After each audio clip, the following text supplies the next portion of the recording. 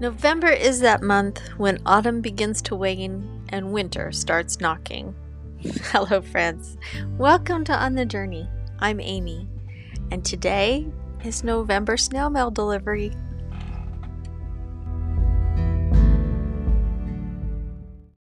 November is that month when autumn begins to wane and winter starts knocking. This year at my house, however, winter barged right in. Temperatures went from mild and lovely to absolutely frigid overnight.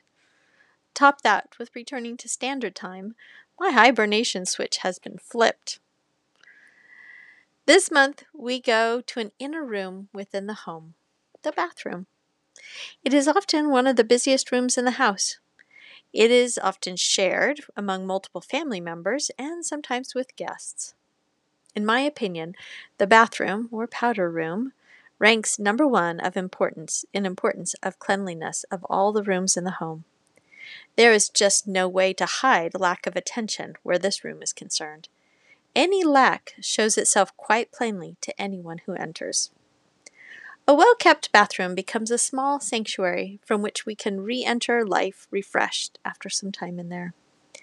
Have you ever taken a soak in the tub to ease the tension from your body and mind? Have you ever cried it out in the shower, sending up prayers and mist? Have you ever put your best face forward in the bathroom mirror?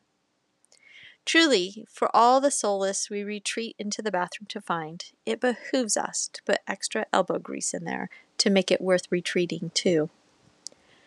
Though few may have expansive, Pinterest-worthy model home bathrooms, we can take some ideas from those picture-perfect bathrooms and apply them to our own. Twice in my married life, we owned older homes with only one bathroom. I know that sounds crazy. The first was quaint, as we had only two very young children then.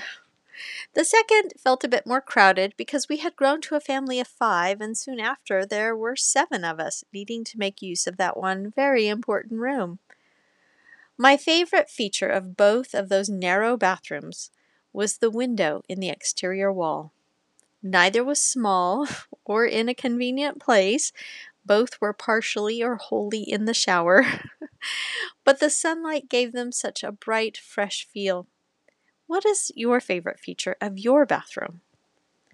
I hope that this month's newsletter inspires you to appreciate your bathroom or bathrooms as places that should inspire beauty and impart refreshment in everyone who enters there, whether they are conscious of it or not.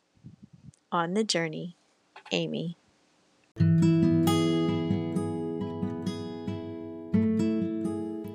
Well, friends, thank you so much for joining me on the journey today. I can't wait to visit with you next time. Please like this podcast, subscribe, and share it with a friend. Until next time, have a blessed day.